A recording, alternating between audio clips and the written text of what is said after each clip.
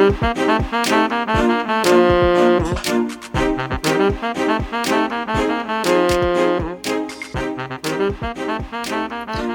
to Fried, the ultimate guide to burnout podcast. If you've ever been burnt out because of your job, your relationship, or your life, this is the place for you.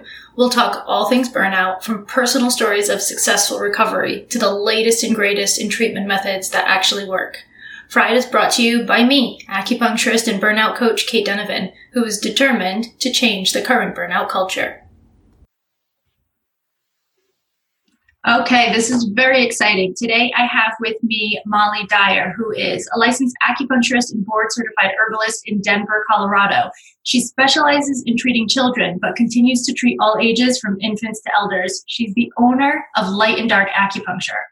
Ms. Dyer loves crafting herbal formulations or products that solve health mysteries and challenges. When she's not doing acupuncture, she can be found teaching quirky, non-traditional, not-so-serious tap dance classes for adults through her other business, Tappy Feet.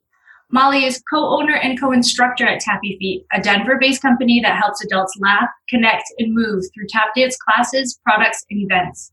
Tappy Feet provides classes for all levels, adult tap dance birthday parties, and team bonding events that involved acting ridiculous while wearing tap shoes and very low expectations around actual tap dancing. When I got your bio, Molly, I really laughed. I just thought... I just loved it. So thank you so much for being on the show. Thanks for having me. The first thing that I would like to ask you is, when did you burn out? What did that look like for you? What's your burnout story? So I was teaching for 5 years. I was running after-school programs for at-risk youth. And my burnout occurred probably in the last year that I was working. I mean, I was super passionate about working with kids, but I just reached a level of physical burnout that sort of created a level of emotional burnout. And I was just like, I have got to get out of this career because I was so tired at the end of every day. I felt like my brain was breaking down. You know, I used to have conversations with a girl that I worked with as we would ride the bus home. And she knew that about halfway through the bus ride, I would start not being able to speak. Like my brain would just turn off. And so she knew that I was just reaching fatigue. And so then after that, I would just need quiet. I would just need to kind of, phase out and sit for a while. And so that was happening for probably the last year that I was teaching. And I was sort of looking for a job that would be quiet and that would involve no children. But what happened is that I found acupuncture. I was laying in an acupuncture treatment, and I was laying there and thinking, I need a quiet job. I need a really relaxing job, something like this. Yeah. And so that was when I decided to look into acupuncture schools. And of course, if you know acupuncture, it's not necessarily as quiet and relaxing as I thought it was. Nope. but it is different, and in a very good way. And the funny thing is that I accidentally became a pediatric specialist after that. So you came back around to working with children after all those years, which is part of your story that I really, really loved.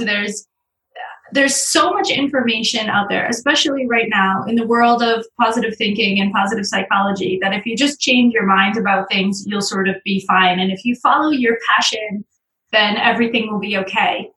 And what's interesting to me about your story is that you love children and you are passionate enough about them to now have a pediatric acupuncture practice. So it wasn't necessarily the quote unquote wrong passion. It was the wrong job.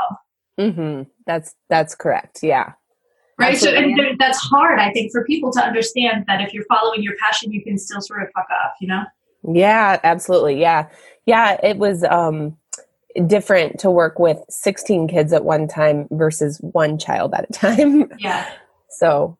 Yeah, absolutely. And you said that the first thing for you was physical and that turned into emotional. This is interesting to me because I did a survey amongst my clients and amongst my Instagram followers recently. And I asked people whether they had physical symptoms of burnout first or emotional symptoms of burnout first. And because I do so much emotional work, I sort of assumed that people were going to say that they felt the mental aspect of it first. And it was like 80% to 20% in answers. 80% of people said there was a physical thing first. So can you tell me what was happening physically in your body? Like you said you were fatigued, but were there other signs that were really clear to you? Yeah, I mean, I feel like, being the acupuncturist that I am, I feel like my fatigue and to the level of lethargy was associated with digestive issues, and obviously mental fog. Those were the main things that I was experiencing at the time that were physical. I mean, I definitely had some emotional burnout stuff going on too. Right. But those were the main ones. And when you say fatigued, did you feel tired? You said that your brain was tired. Because to me, when I have in my clinic, when I talk to patients and they tell me that they're fatigued, I ask them if their brain is tired, if their eyes are tired, or if their body, their muscles are tired. You did say that your brain just was done. Yeah. You just couldn't, literally, when people say, I literally cannot right now, you were actually at that place where you literally could not. Yep. Right? So was that the most significant part of the fatigue, or were you also fatigued in a muscular sense? That was the most significant part of the fatigue, but I did experience muscular fatigue as well. Okay. And when I left teaching to go to acupuncture school, I finally got about a year later, I got to the point where I could do workouts. And before that, I felt like I would go to the gym and I couldn't, right. I couldn't complete a workout. I complained the entire time. I mean, I felt just heavy. Yeah, that was my experience too. And what's interesting about that is people are like, exercise is healthy. And I totally agree. I'm not saying exercise isn't healthy. There's a ton of research about how it changes brain plasticity and improves just a million different things. I mean, we could do an entire year-long podcast just about that. But when you're burnt out, when you're not when you're just tired, when you need a vacation, not that. When you're really burnt out, you can't exercise normally. Right. And I think this is really important because eventually, in order to heal from burnout, you need to be able to exercise. But I always tell people to start with 5 jumping jacks a day. And I'm not kidding. People laugh and they think that I'm kind of making a joke. And I'm like, I'm very serious about this right now. Because when you're really burnt out, pushing yourself on that physical level is not helpful. Yeah, and that's such an acupuncturist mindset, because we really know that there's balance between activity and rest, and that you have to balance both. And that sometimes if you're in a place where you can't, you just don't have the strength for activity, we know that that's coming from a deep, deep need for rest, and that the rest has to come first in order. I mean, not always, but I think that in general, sometimes the rest has to come first. You have to get your body to a level of rejuvenation, before you can go to the other side, Yeah, absolutely. Absolutely agree. And in the world of just push yourself and do the next thing and exercise and fitness and Instagram. This woman is constantly doing squats on your Instagram feed. It feels like you're supposed to do all the things all the time. And when you're burnt out, you can't. Right. You just simply can't. And so I want to take a second to give the listeners permission to just sit. If that's where you are right now, if that's what's going on for you, and when you're working out, you're feeling super heavy. Heavy is the same word that I used to describe it. I remember I was living in Prague at the time, and I had to take the tram to it. I didn't have to. I took the tram to and from work, and the walk home from the tram stop was 4 minutes long. Just 4 minutes, but it was uphill the whole way. When I was burnt out, I could only walk 2 minutes and then I had to take a break. Yeah. Like I'm an athlete. I was a competitive gymnast growing up. I was the captain of my field hockey team. I ran track. Like I've exercised my whole life. And when I was burnt out, it was 2 minutes and then a break and then 2 minutes. And then I got home, laid on the couch and thought, holy shit, I have to take my dog for a walk. Like, how am I going to do this? Mm-hmm. Yeah. And I think the important thing there too is dealing with the guilt and shame that sometimes occurs if you're giving yourself permission to slow down, because, people really feel like they are failing if they're not capable of getting things done. And that creates a vicious cycle. You're not able to move, then you can't complete the things you're hoping to complete, then you feel guilt and shame about it. And you're not able to do anything about that because you're not able to move. And it's not a question of, do you have the motivation to get up and move? It's a question of some people just don't have access to that motivation, Yeah. And it's not their fault. And another thing that you said that was interesting when you were telling your story is you felt like your brain was sort of shrinking, like it was breaking down. You said, actually, those were the words you used, breaking down. And I've done a ton of research on burnout over the past year. I started writing a book last August and I was in Croatia by myself for 10 days. And the only thing I did in Croatia was eat, sleep, exercise, and write this book. Cool. And sounds great. Yeah, it was wonderful. The book still isn't finished. However, I did take that time to do a ton of research. And what I found was that long-term chronic stress, the kind of chronic stress that leads to burnout, because you can burn out after like a major disruption in your life, but usually it's this kind of insidious, long-term chronic stress that you don't even really know you're having that gets you. And when you're in that phase for a long time, your frontal cortex and your limbic system both shrink, literally physically shrink in size. Yeah, that makes sense. And if I can piggyback on that, I would just add that I have so many clients who, I ask them about their stress level and they say, it's pretty good. I think it's pretty good. My stress level's okay.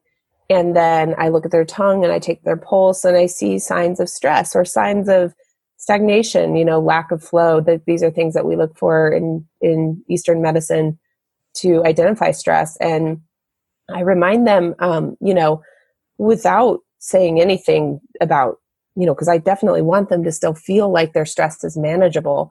But I remind them that, sometimes even just being busy can create stressors. It, can create a stress response. And that we have to remember that there's what we feel like our stress level is, and there's how we cope with stress. And that's great. If you're somebody who copes with stress well, awesome. But we're surrounded by stressors. That's life. We're surrounded by things that matter to us, that we're inspired by, that we care about, and that don't always go our way. And so, I think sometimes we have to look at it from the perspective of what are the stressors in your life and how do you cope, and it's great that people sometimes feel like, well, I cope with stress really well. And I think that's what they're trying to tell me when they say that their stress level is really good. Yeah. I mean, granted, there are people who really, really have a great, stress level. Those people are not always coming for acupuncture treatments. That's true. They're not usually in the treatment room. So, yeah. I think the other part of that, in my clinic, I ask people about their stress level, but then I ask them about their rest level. Nice. Which I think is the flip side of that question. When people tell me that their stress is really good and I say, okay, well, how is your rest? How do you rejuvenate? And then they look at me sideways. I'm like, okay. You can deal with stress as much as you want, but if you do not take the time to regenerate, your brain will shrink. Literally, physically, your brain is shrinking.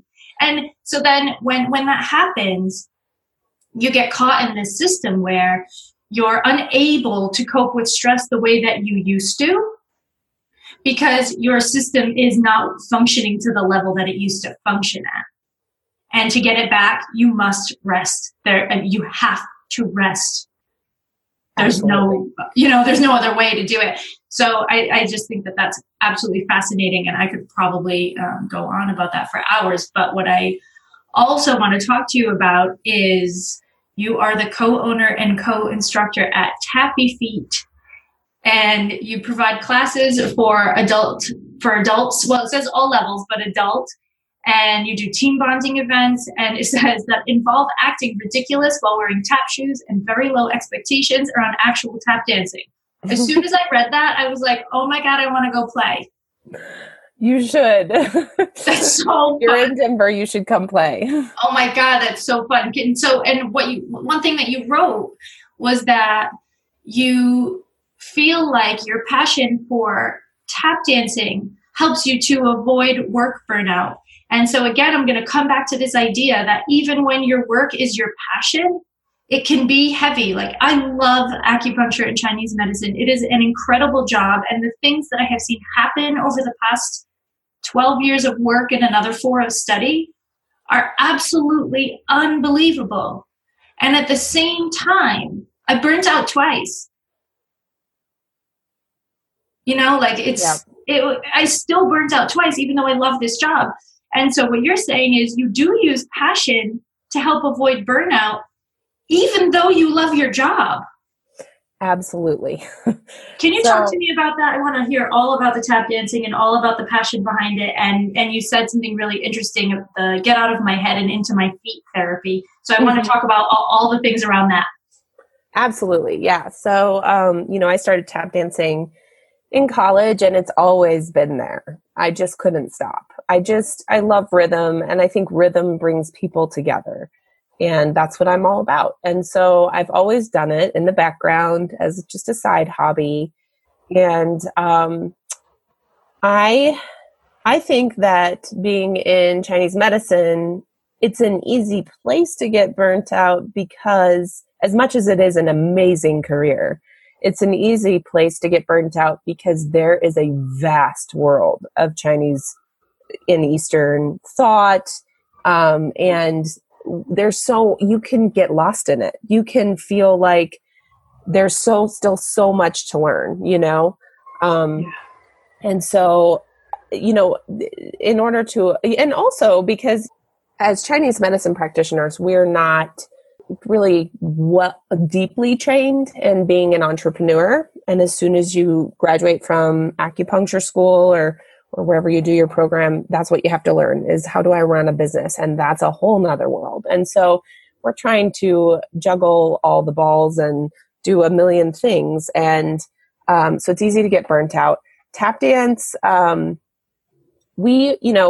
Tappy Feet, we really use tap dance to sort of inspire play in adults. And so we have a lot of adults that come to us that are either, dealing with depression or anxiety or burnout or, we have, I don't know what it is about the IT field, but all of our men in our classes are in the IT field, all except one. And it's clear to me that that's happening because they need something to balance sitting at a desk all day. Exactly. That's exactly what I was thinking. Mm-hmm. Yeah. And so we get in there and we have, our classes are non-traditional in the sense that usually when you take a dance class, you learn a few steps and then you practice them going across the floor. And then you practice a few steps in the center of the room and then you work on a combination like a dance. Right. And that is not how we run our classes. We do games and activities, and they're all built at specific skill building. They work on coordination, balance, memory, focus. Tap dance is, I like to say that it's more brain exercise than it is physical exercise. I think our class is that way. If you take a legit tap dance class, it will be physical exercise too. But ours is a lot of kind of laughing, joking around, trying an exercise, and then we do a dance at the end. And we work on a dance for a couple months at a time. And, but we get all kinds of people who are dealing with, burnout. And as you mentioned, I mean, it is a get out of my head and into my feet therapy, because when you're trying to tell your feet what to do and you're trying to move them in a way that is complex.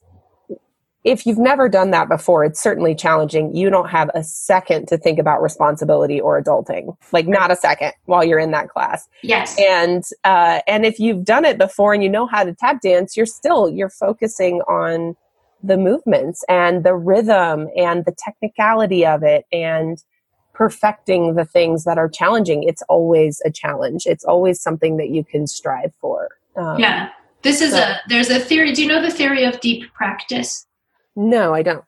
There's a theory of becoming an expert in something, how talent has a certain percentage to do with it, but much less than we originally assume. And that the action of deep practice is sort of the most important thing when it comes to the really great talents that last for more than just like a one-hit wonder, one Olympic game sort of thing. And the idea is that deep practice involves focusing on one thing pretty intently and making a mistake and being totally okay with the mistake because you're like, oh, this is where I failed and that's what I need to fix. And then working on fixing it and working on fixing it until you fix it. And then noticing the next mistake and working on fixing it until you fix it. And there's something about being in that state that is very meditative. And the brain waves that happen in that state are almost trance-like. So this is a natural way for your brain to regenerate because you're automatically in this like theta wave place. Mm-hmm. When you're in a place of deep practice. And we don't deep practice as people in life, especially now, because deep practice requires a level of focus that basically our cell phones don't allow us to have, or we allow our cell phones to disrupt us from having, right? We're constantly reacting to a noise. There's a beep, there's a message, there's a thing, there's a this, there's a that. And where our energy is all over the place all the time. So we're never in that place where we're just practicing something. I love that. I'm going to bring that to Tappy Feet class because that, even though I didn't know that concept before now, my business partner, she lives that way. I mean, she's an artist and she is all about do it a million times and you'll get better, and don't beat yourself up. Yeah, she's right. I mean, she's like, don't beat yourself up. Just try again. She made this goal for herself. You'll love this. If any tap dancers are listening, they're going to know all about what I'm talking about. But so there's a New York tap festival. It's called Big Apple Tap Fest, I think. I don't usually go to tap festivals, but just because of, like I don't have time. I'm running 2 businesses and finances, yada, yada. But she does. She goes to tap festivals and brings back a bunch of inspiration for our classes. And she goes to Big Apple every year. And one year she said, I'm going to put in a video of myself tap dancing to try to get into the performance that they do every year. But like, we're talking Big Apple, right? We're talking the best tap dancers out there. And, we're intermediately advanced tap dancers. Yeah. But not at the level of these professional tap dancers out there. And so she's like, she's in there with the bigwigs and she was like, I'm so nervous. She worked on that dance for an entire year, then filmed it and sent it in. She's like, I don't care if I get rejected. It's not about getting rejected. It's about having the strength to put myself out there and believe that, there's a possibility that someday I could get in. She didn't get in that year. She put it in again. She didn't get in that year.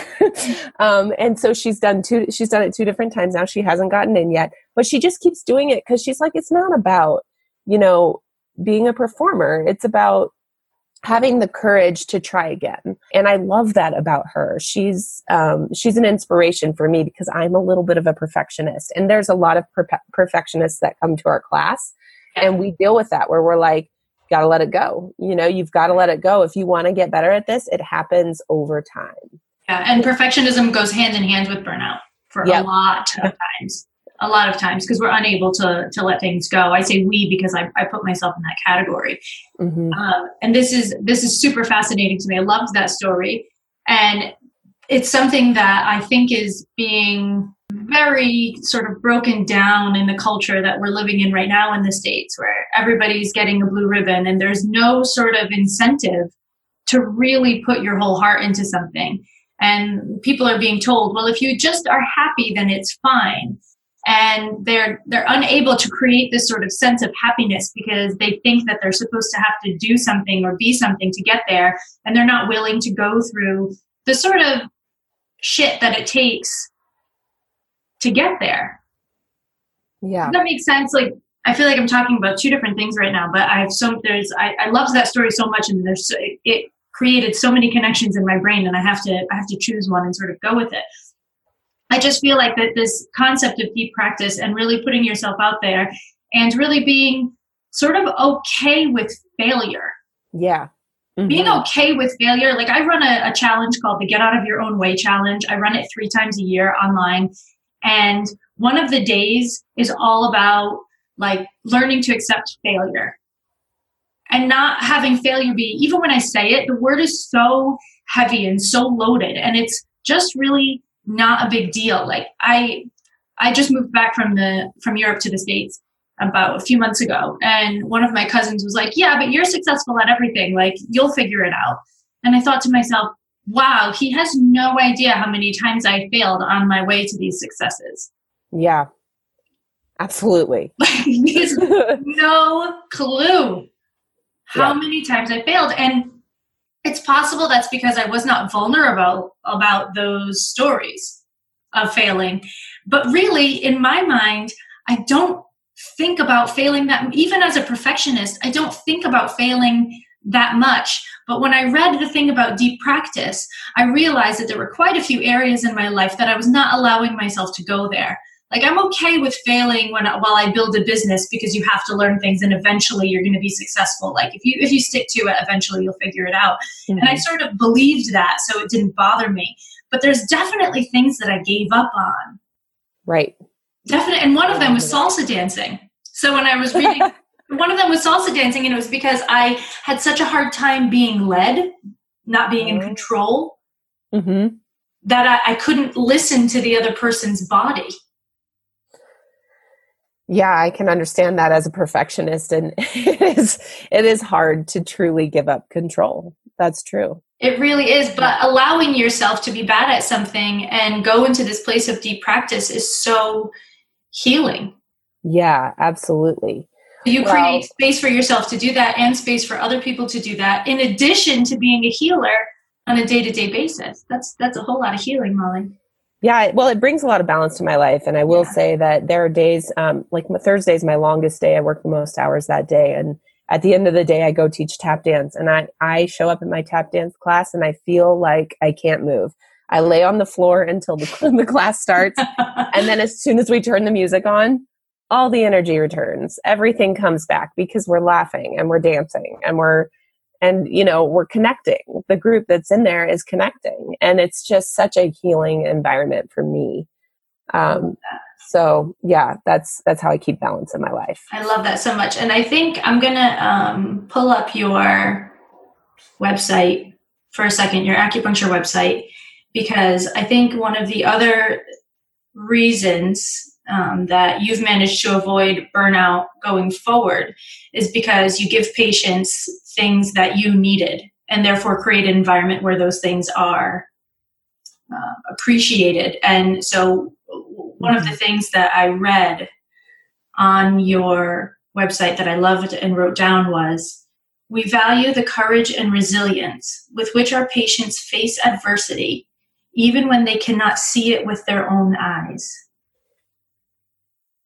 This is like, I will cry just reading it. And it goes in line with one of the values that you wrote down of, to heal means to be heard, understood, accepted, loved, and validated.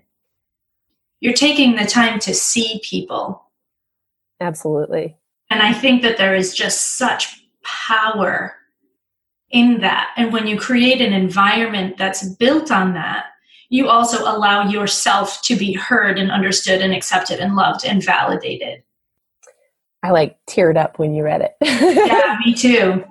It also because that's what I feel so passionate about, and that's why my practice is named Light and Dark Acupuncture. That It doesn't matter what side of the spectrum you're in. It doesn't matter if you're going through the rough spots. It doesn't matter if you're celebrating the successes, that we're there with you through it all. because that's validation and that's feeling heard and that's feeling accepted and valued, So it's nice that you took the time to go through my website. Thank you so much, and read the things that I really care about. This was so, so important to me, and something that I carried through my practice and almost didn't realize it until patients told me. So when I saw you writing it from the beginning, you were telling them that was happening. I was like, hot damn, that is some good self-awareness. I missed that part. I started practicing acupuncture when I was 24 years old. So I started in this really young. I started acupuncture school at 19. And so I've had to grow up with it and grow up with my practice. And this sentence basically sums up what I think healing really is. And I just think I'm going to read it one more time just so that people don't have to go back to listen again, because I think it's so powerful. So I'm going to just read it one more time so that we can let it soak in for a second, because I just think it's magical. You wrote, "We value the courage and resilience with which our patients face adversity, even when they cannot see it with their own eyes." It's just beautiful. And the next thing that I noticed on your website, which I thought, ding, ding, ding, we're going to have to talk about this, is you run a workshop for tools for the sensitive for people that are HSP. So yes. Yeah, I would like for you to tell people, this is a chapter in my book. This is something that's really important to me. So I would like you to tell people what HSP means and what kind of workshop things you would do to help people deal with it. So my workshop is taught partially by me and partially by a woman who I know and dearly, dearly love, who is Native American. Her name is Joy Gray, Dr. Joy Gray, and she goes by Granddaughter Crow. And she presents a lot of the science around HSP, but that's a highly sensitive person is what that stands for. And I think the website is highlysensitiveperson.com. I think so too. And you can take a quiz and see if you fall on that spectrum. Highly sensitive people are on a spectrum. So you can be on the spectrum or off the spectrum. And then if you're on the spectrum, you can be a varying level or degree of highly sensitive person. And there are different things that people can be highly sensitive about. And what that means is sort of, so there are some indicators that people are highly sensitive people, like that they deeply process their experiences and that they notice the subtleties in their environment, and that they're what does that mean? Notice this. Well, so there's, I'm sure that that Granddaughter Crow could probably say this better, but I know that one of the things she discusses is how they've done some research on different populations of humans and animals where they'll have a routine set up, like, you get your food at this time and this is what goes on throughout your day. And then they'll introduce a new stimulus, like, here's your food, but also here's a little teddy bear. That's not what they did I'm using an example, but here's a little teddy bear, and that there will be a certain percentage of the population that's really like, what is that teddy bear? I don't know if I should eat this food. Like, this isn't how we do things. This is different. Yeah. Versus the ones that just go straight to the food. Like, oh, my food's here. This is what time we get the food, Right. And this is about 20% of both the human and animal population of the earth. That's right. 15 to 20% of all of those. They've studied a bunch of different animals, and it's not just the human population. Right. I think one of the ones that they studied was fruit flies, which I think is so fascinating. How you can tell if a fruit fly has highly sensitive behavior. What would a fruit fly say if it was stressed out? Yeah. I don't know. I wish I could come up with something quick with that, but I but no. But yeah, so highly sensitive people, I think the thing is that, the research is showing that they believe that they're here for the survival of the species. And what that means is there's a big question. I think there's a lot of reasons that it's a gift to be a highly sensitive person. And yet it can be a curse. It can be hard because, when you're highly aware of what's taking place around you, the energy that's in the room around you. A lot of times we don't notice that that's what we're doing. We don't notice that we're reflecting the energy that's in the room around us. We don't notice that we're impacted by the things taking place in the world around us. And when that's the case, we can be stuck in a pattern of, discomfort, whether it's depression or anxiety or worry or, just because we're just responding to the energies around us. And so to bring awareness to that is one of the things we do in that workshop, to give, some tools and some education around what is happening to us, what's happening to our brains when this is happening, and what's happening in our bodies when we're sort of reflecting that behavior, and how do we recognize it? That's one of the things we do. And then we give some tips and tools about how do we handle it in those situations. What are some things we can do if we're uncomfortable, if we don't know how to handle a situation where we're uncomfortable, Yeah. And so I didn't know that I was HSP for a long, long time. And I also had no idea that I had anxiety. So because I was so clear that I was helping other people, and I was one of those people that was like, yeah, but I've done the work, like I've read all the books, and I've talked to therapists, and I've done acupuncture, and I meditate, and I've qigong, and I can heal you with my hands, and kind of all this, like, I was very impressed with myself for a while, and that changed. And I realized that when I did the HSP quiz, I think it goes up to 25 points, and I was 25 out of 25. Wow. And I was like, oh, okay. And then I started thinking about it, and I was living, and this is part of my burnout, why I burnt out. There's many, many, many different things that kind of went into it, but this was a huge part. I was living in high anxiety and in denial of high anxiety for about 10 years. Wow. Yeah. I had no idea. I probably was doing it even before that as a child, and I literally had no idea. Other people have those problems, not me. I have all the knowledge. I read like 60 books a year. Like, I've read every self-help book there is. I follow people. I listen. I watch the things. I do the stuff, Mm-hmm.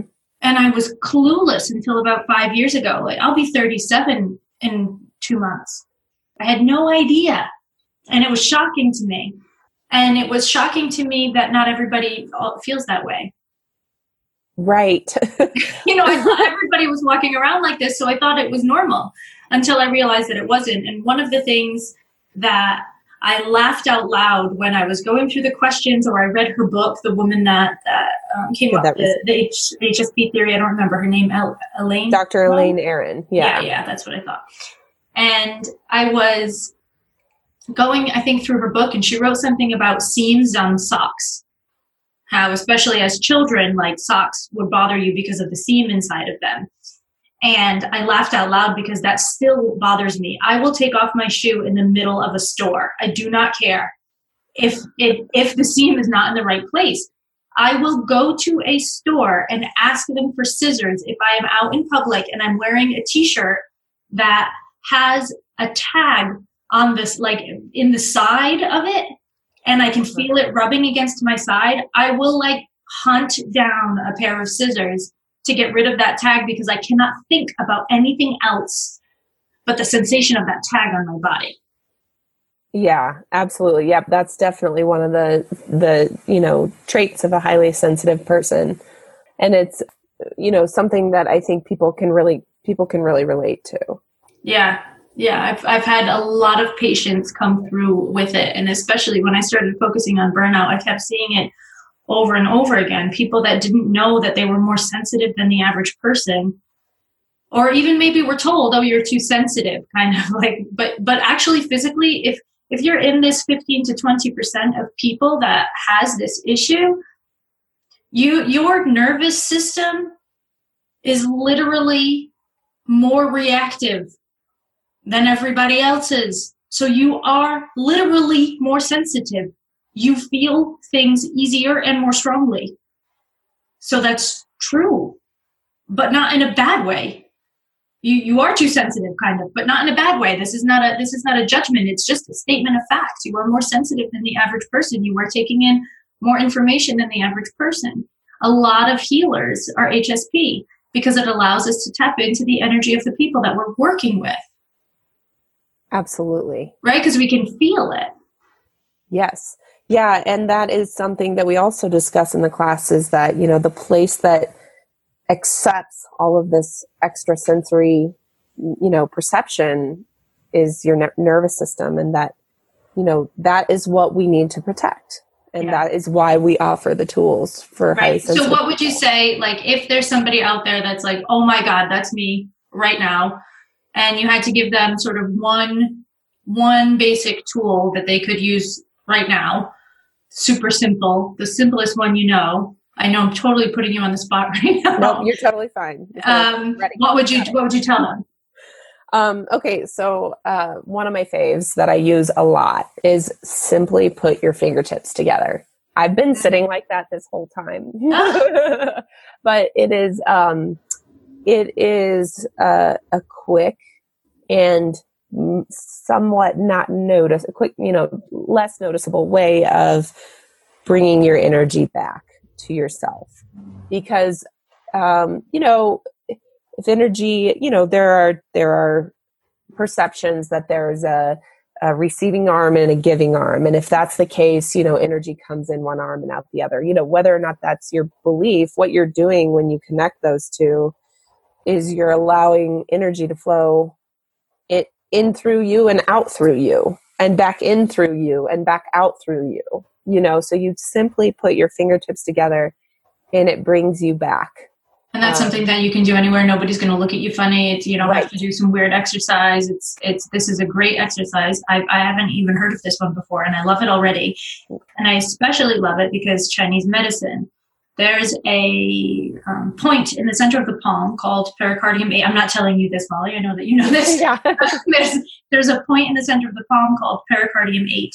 And it is the point that they have used when they study long-term meditators and Qigong healers and other energy healers to measure the frequency of energy that's emitted from their hands. Like, it's actually physically measurable, and it's about 1,000 times stronger, the energy from a healer's hand, than when they're in a healing mode, because they can turn it on and turn it off.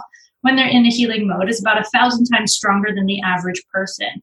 So if you're putting your fingers together that way, you're also putting those 2 points of the highest concentration of energy across from one another. And when that energy reaches each other, it travels up your arms and goes through your heart. Right, in Chinese medicine, because the pericardium goes through the heart, the pericardium channel, and the heart channel is there anyway. So, so the energy it just makes sense because it feels good. I'm sitting here doing it now. Mm-hmm. It also makes sense because you can do it anywhere, and it's not going to be bothering anyone, and you're not going to feel like a weirdo. And on a Chinese medicine level, it literally physically calms the heart, which is amazing. Yeah, that's amazing. It really correlates. I didn't bring that up in our class at all. I didn't talk about, the points that are there in the hands, but that actually gives me ideas, because we taught our first class last week. We have another class this week for adults. And then after that, we're going to teach kids. And that reminds me of a few exercises I can do with kids around, Qigong. And, yeah. I just had an image of, like, how the Chinese use the red string for good luck.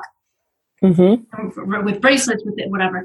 I just had this picture of taping a red string to make that circle. When you do the Qigong hands, there's an exercise in Qigong, everybody, that you stand, solidly on your 2 feet, balanced, legs at this state, and you hold your hands with your palms facing in and your fingertips pointed at one another.